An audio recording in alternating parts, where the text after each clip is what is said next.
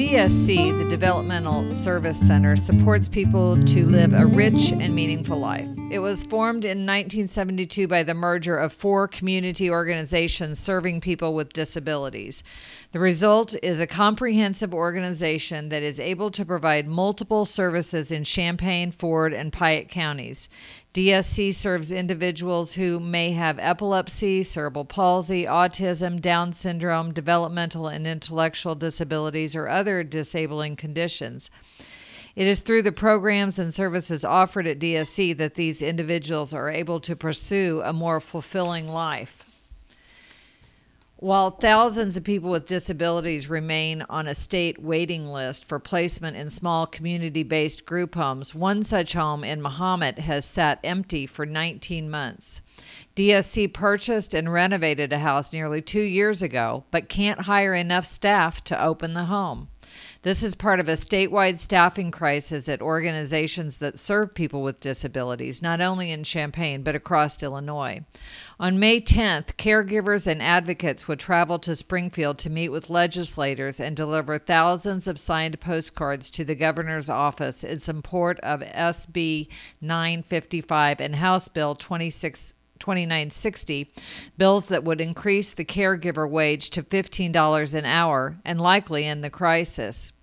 According to Dale Morrissey, CEO of DSC, the DSC needs 8 to 10 more staff to open the home in Mahomet. He says because of the wage rates, they can't find staff. They've advertised, they've done open interviews, created TV commercials, radio ads, attended and hosted job fairs.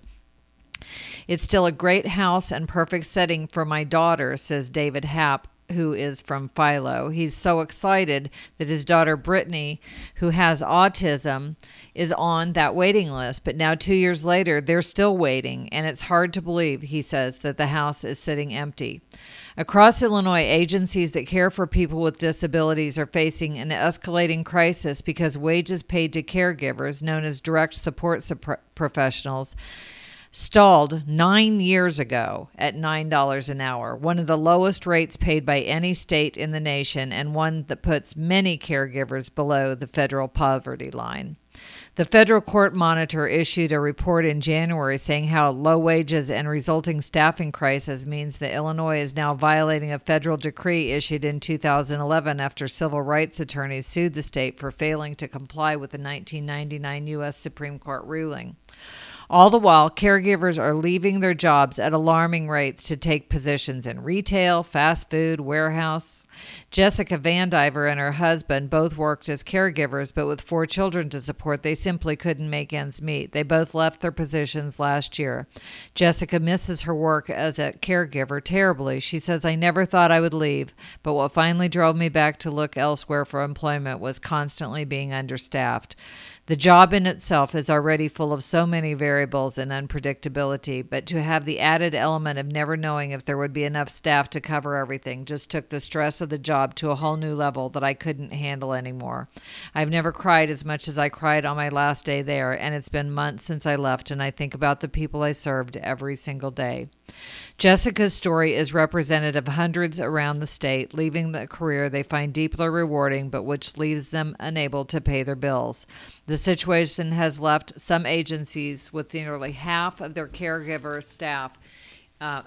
positions empty and forced them to rely on temporary workers. Some agencies says the crisis is endangering the safety of the people with disabilities. Medicaid matches state wage rates, but states must raise the wages first to secure a higher federal contribution. Some agencies say the crisis is endangering the safety of people with disabilities. Medicaid, the federal program, matches state wage rates, but so the states must raise the wages first in order to secure higher federal contributions. So remember that you can get involved by participating in the May 10th group that travels to Springfield, or you can sign a witness slip online for a state Senate Bill 955 or House Bill 2960, or you could call your representatives and ask them to support those bills that will raise the caregiver wage to $15 an hour. For CU Progressive News, I'm Sandra Otten.